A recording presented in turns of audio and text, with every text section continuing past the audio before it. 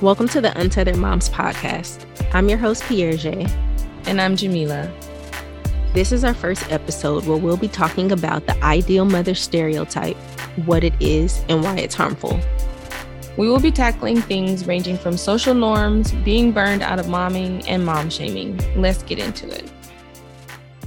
So the first thing I wanted to talk about was the ideal mother stereotype, just because I think that it's helpful. At least for me, that was my starting place as kind of the first time I feel like I was able to really understand what I was experiencing and why I was getting frustrated. Because I have issues, as you know, with the whole idea of being a good mom. It seems like it's pretty easy to be considered a bad mom, but really difficult. Like the standards of being a good mom are kind of impossible.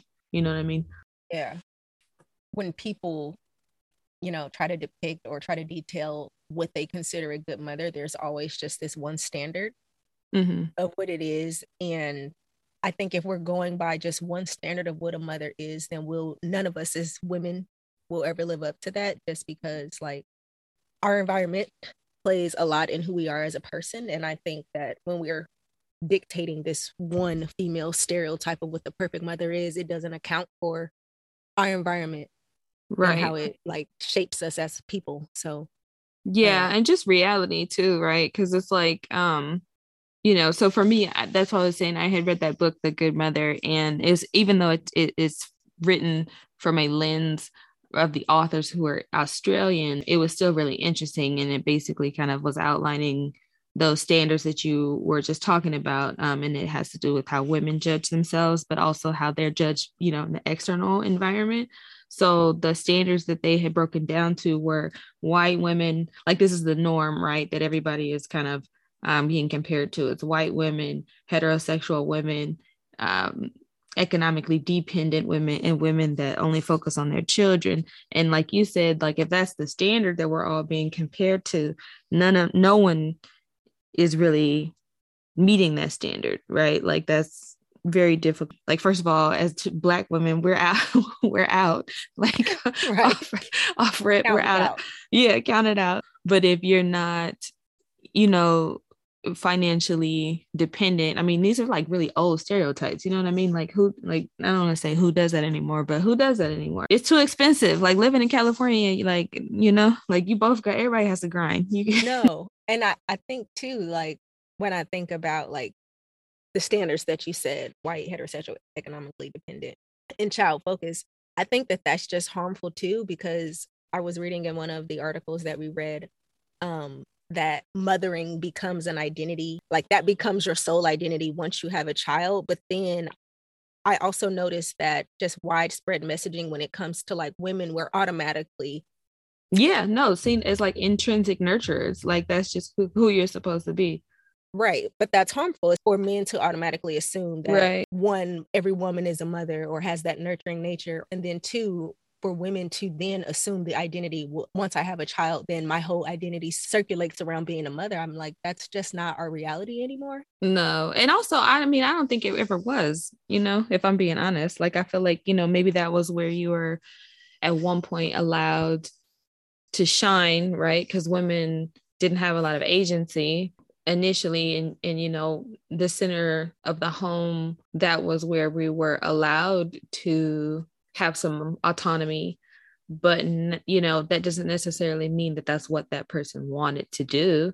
Maybe they just weren't given an option. But over the years, it's not just men, women internalize those standards as well, and judge other women in kind. So for me, as being somebody who doesn't necessarily align with that, I'm not a intuitive nurturer. I didn't think about that, before I became a mom. I was I had major anxiety, before with Amari. I was man, am I really quote unquote mom material?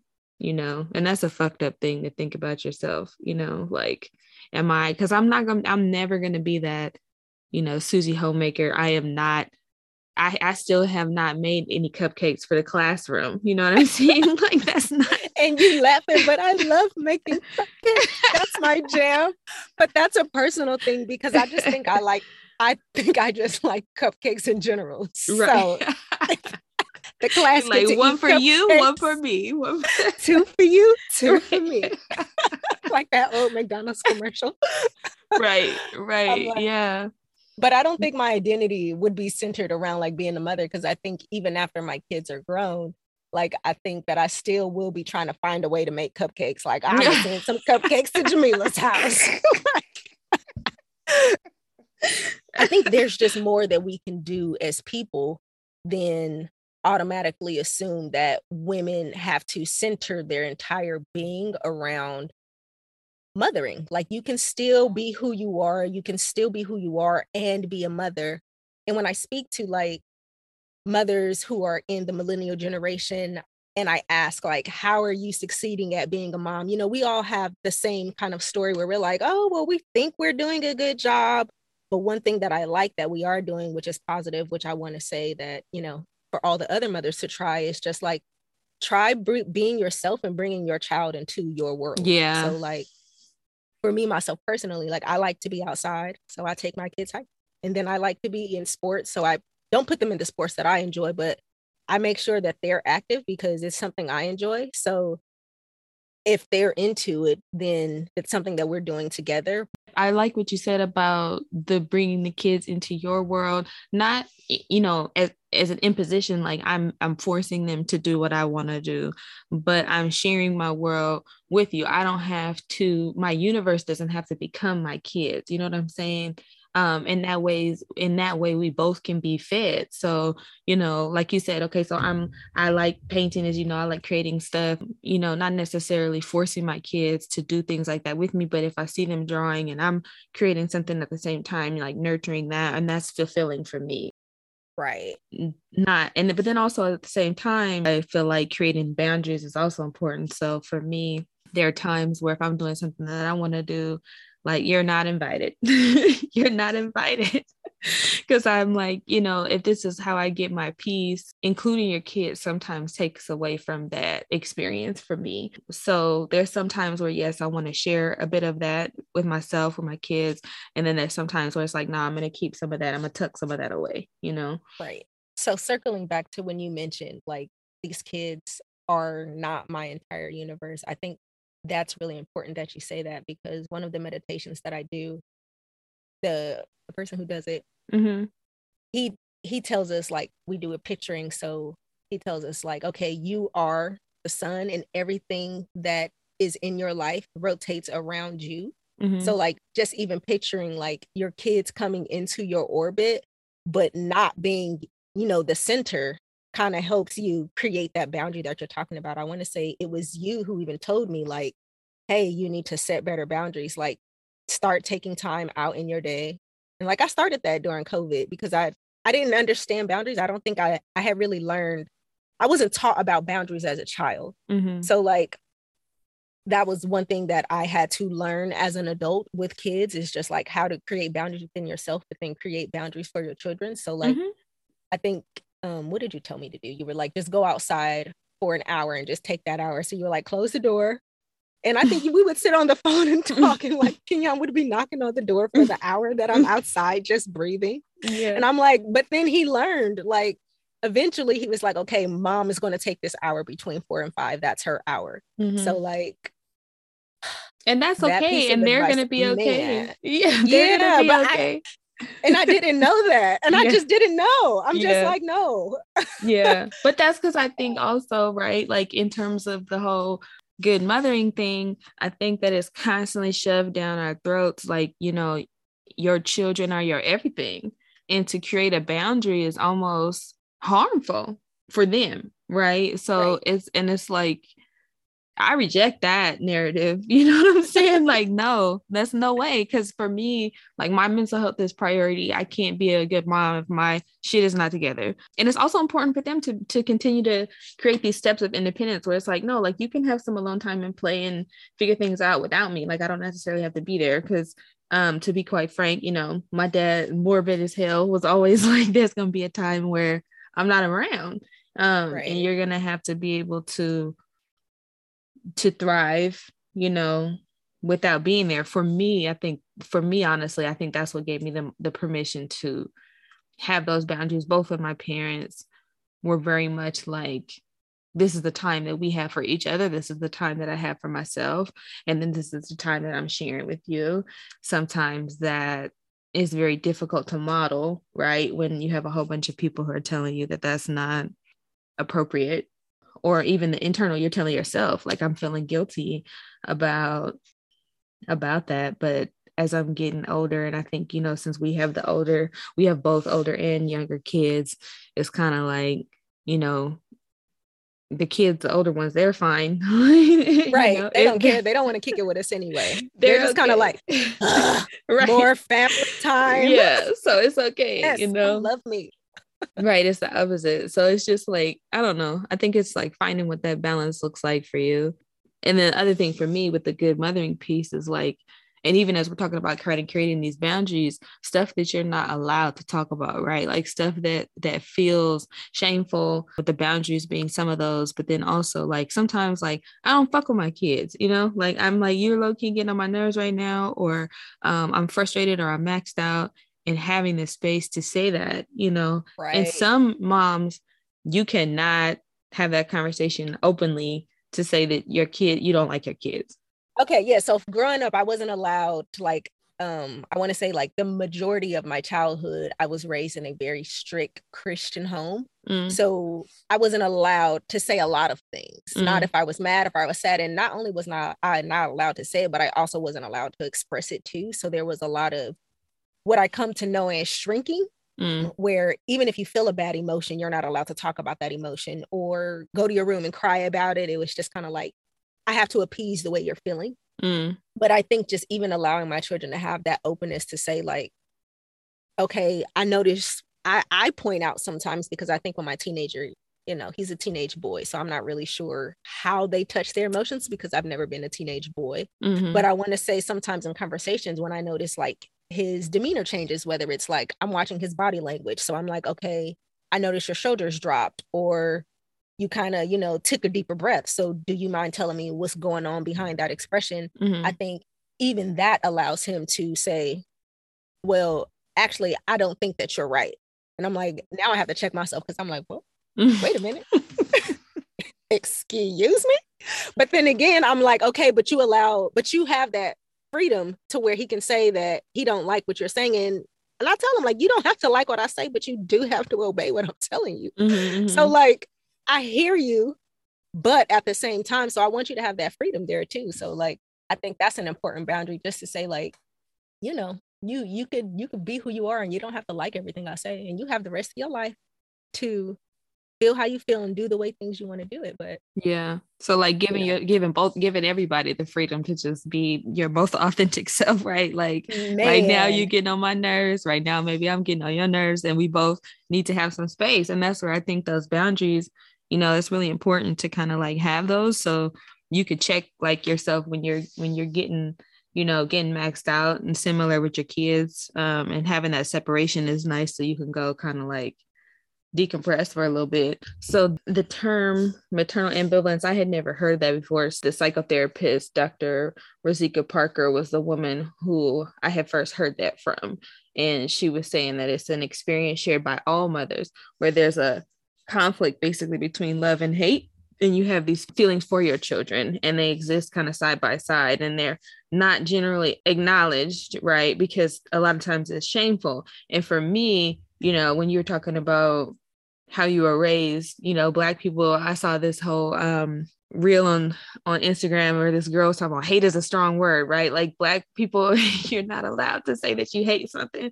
So I feel too, I'm like, oh, hate is a strong word. So I don't hate your kids. I do think that's a little bit too much for the feeling, right? That's the extreme. Right. I'm like, hate, I don't hate my kids, right? But there is a time where I'm kind of like, you know, I don't like this, you know, I like there was time when I'm by myself, obviously was a simpler time, you know, right? It's not to say that this is not a blessing, then I don't love them to death, and beyond that. But to have the space to acknowledge that there are these conflicting feelings about loving your kids, and that there's no room for you to acknowledge any other feeling outside of that. For me, I struggle with that. There was a deep sense of like, I don't know if it was shame, but it was like confusion, trying to name what was happening. I think, I like growing up in a Black household, I used to hear like, I love y'all, but I don't like y'all. Oh, right. And it didn't make sense. Right. It didn't make sense. Like, well, how can you love somebody, but you don't like them? But then I think that's also showing now from my understanding and my perception of like what's going on in my household is just like, sometimes I have to remind myself that you are your own person and you have your own personality. And I don't have to like your personality. Right. Because you are your own person. So it's just like, yes, I love who you are, but I might not jive with everything that you do. And it's just like, I'm not going to sit here and tell my kid, like, I don't like you. I will say though, like, I don't like this behavior, and I'll tell you why. Yeah. I think just in this time of growth, it's like both of these kids are experiencing this rapid growth because one's a toddler and one's a teenager. So they're both feeling, just trying out different things in terms of like personality wise, just see what fits. I want to say that sometimes I don't like what's going on, or I don't like, your personality at that moment. And it's just like, okay, if you continue down this path where some of your decisions I consider questionable that I don't agree with, then it is going to be what it is. Like, I love you. Right. But that's not a reflection of me either, though. And that's like, that's the other piece, right? Where it's like, again, you're of me, you're of me, but you're not, like, you and I are not the same, right? So our parenting style is very similar. I think that we both try to show our children the options, talk to them about the options, try to gently kind of guide them through life, but ultimately allow them to make their own decisions, but also allowing them to face consequences of their decisions, especially as they get older. So understanding that maybe the decision that they make isn't a decision that we would make, and therefore the consequences are different, but allowing them to feel that burn and separating myself, like, this is not a me thing, this is this person growing, and that's okay. And I feel like as a mom, part of that is that protective instinct, right? The other piece is that like nurturing piece that you're supposed to kind of like insulate your children. Like the helicopter mom type deal where the kids don't feel any kind of consequences of their actions. Not even helicoptering, because to me that kind of like invokes this connotation of this person who is hovering, right? But it's not a hovering, it's like an actually insulating. Like if I myself could be your bubble suit, then I'm like protecting you, but I'm also preventing you from experiencing life, right? And I am preventing myself from never having the time to turn that shit off. Like that's got to be exhausting. Yeah, it is exhausting. And I feel like, when we were talking about mothers and stereotypes of like what's considered being a good mom and stuff, like the stress of that leads to, tangible harm. So whether that is in your social circle where you're being judged by other moms, right, for not conforming to societal norms or whatever, or just stereotypes about women who have become mothers in the workplace, whether that when we're talking about disparities in terms of pay, opportunities to move up in business and leadership positions. I mean, the whole gambit, being a mom, that shit is really hard. We don't need the extra pressure if we're accepting this whole quote unquote good mom stereotype. Like what was the freeing thing for me was that it's all bullshit, right? Like it's all bullshit. Like who thought of this shit?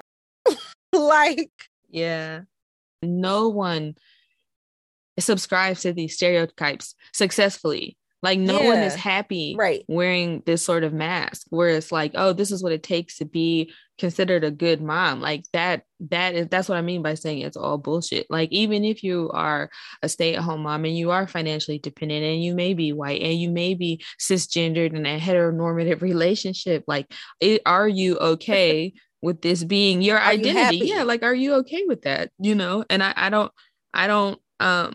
I would say I don't think so. For me, that's a heavy ask. That's a lot of weight that I don't want to carry and I can't carry. So, and I would encourage everybody who, you know, who's listening and who subscribes and all that, like, you know, you don't have to carry that. I don't think that this sort of stereotype is good for anybody.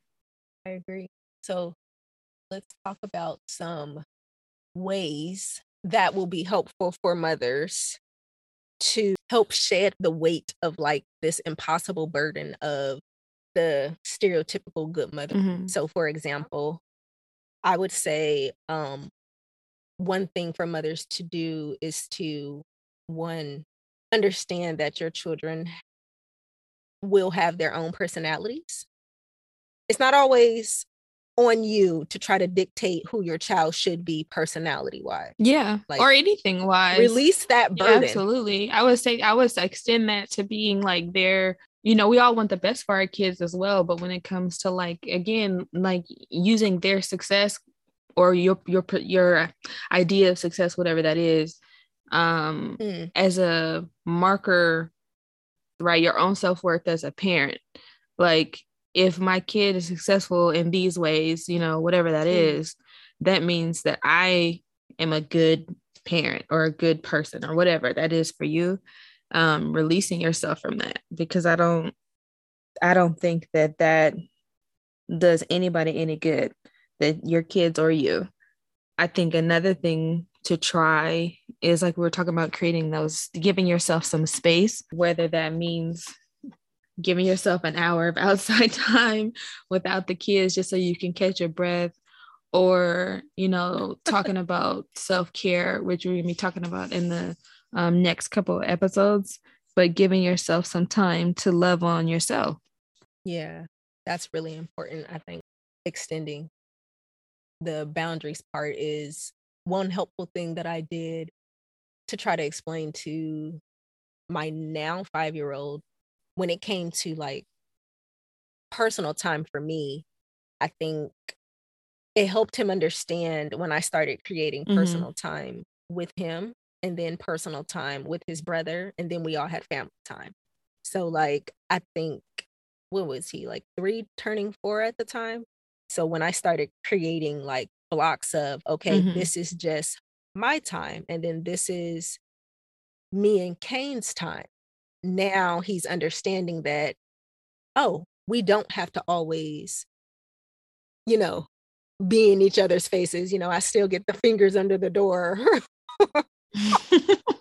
or whatever, but it's still like, hey, if this door is closed, this is also a boundary. This closed door is also a boundary. And it's like, you know, kids. And I still love you. Like, I still love you. It's not personal. You know what I mean? It's not a rejection of you. No, it's not. And it's not, you know, and I think that's even something that like we have to say to ourselves. I'm not rejecting my kids. I'm not, you know, creating a like a harmful space between the two of us. You know, like you said, it's just that I'm giving time to replenish myself. I'm giving time to nurture myself right now. And then I'm going to give you some time to just nurture you alone. And I'm going to give, you know, your brother some time to just nurture him. It becomes, I think, more of a positive thing rather than thinking of it as a negative thing. And I think just being mindful of the ways that we talk to ourselves, that kind of brings into the next thing of just being mindful of the ways that we talk to ourselves in general, just the kindness, giving yourself grace. That was something that one of my older cousins was talking to me on the motherhood journey, just giving myself grace. And I feel like I'm working on that on the daily. Right. I think it's really important how you talk to yourself too, because unknowingly it's how you will communicate with everybody else in the world too. So sometimes, or I realized about myself too, like, I want to say like I was hard on my teenager, but then I really had to take a step back. Like, is this how you talk to yourself? And it turns out that is how I talk to myself. So it's just like, but then also having to couple in the fact that, hey, he's not you. So it's just like, he's his own person. So like, just even remembering that, okay, just because it pushes you doesn't mean it's going to push him. So like even changing the way I spoke to myself, because I started noticing that, I don't want to say some of the mistakes, but like some of the mistakes that a child would make, adults make them too. So like, for instance, my toddler, he like spilled milk all over like the counter and all over like the chair. And he's like, oh my God, I'm sorry. And I'm just like, no, it's fine.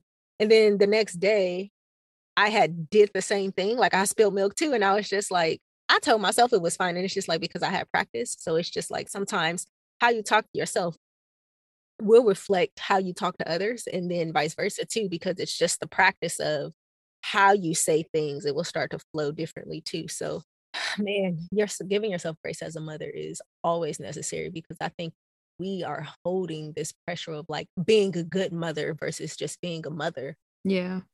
And that's enough. Being a mother is enough. It's a lot. Enough. It's a lot. Like that's already a lot. So it's like, you don't have to take on this extra hat of, or this pound or 10 pounds of good mothering. Yeah. Like, don't take on the extra stress, girl. Just be a mom. Okay. Right. Like your kids are going to love you. And I know you're growing as like a mother and as a person. Your kids might not see the growth, but it's just like, girl, don't stress yourself with this, what a good mother needs to be, or what they should be doing, or what you see the other moms doing. Like, good for them. Right. Good for you, boo. Good for you, boo. That looks good on you. Okay. That looks good on you, but I am not. Like, right. I'm sorry. Right. Yeah. So I think that's good advice, trying to separate yourself, your identity versus your child's identity, taking time to nourish both, giving yourself grace and kindness, watching how you talk to yourself, and just recognizing that may extend to how you interact with your kids and your loved ones around you, and then creating healthy boundaries so that you have time to nourish yourself, so that you can, be that nurturer that you may want to be, or however that looks like, and if you want to make some extra cupcakes for the cool. Class, just that's cool too. Right. right. Yeah, because I think, like you said, being a mother, that's a lot. You don't have this whole expectations of being a good mother. That shit is for the birds. Thanks for listening. Leave us a review on what you found helpful. Subscribe to our podcast, follow us on Instagram, and check us out at untetheredmoms.com for resource guides and the links to the articles we discussed in this episode.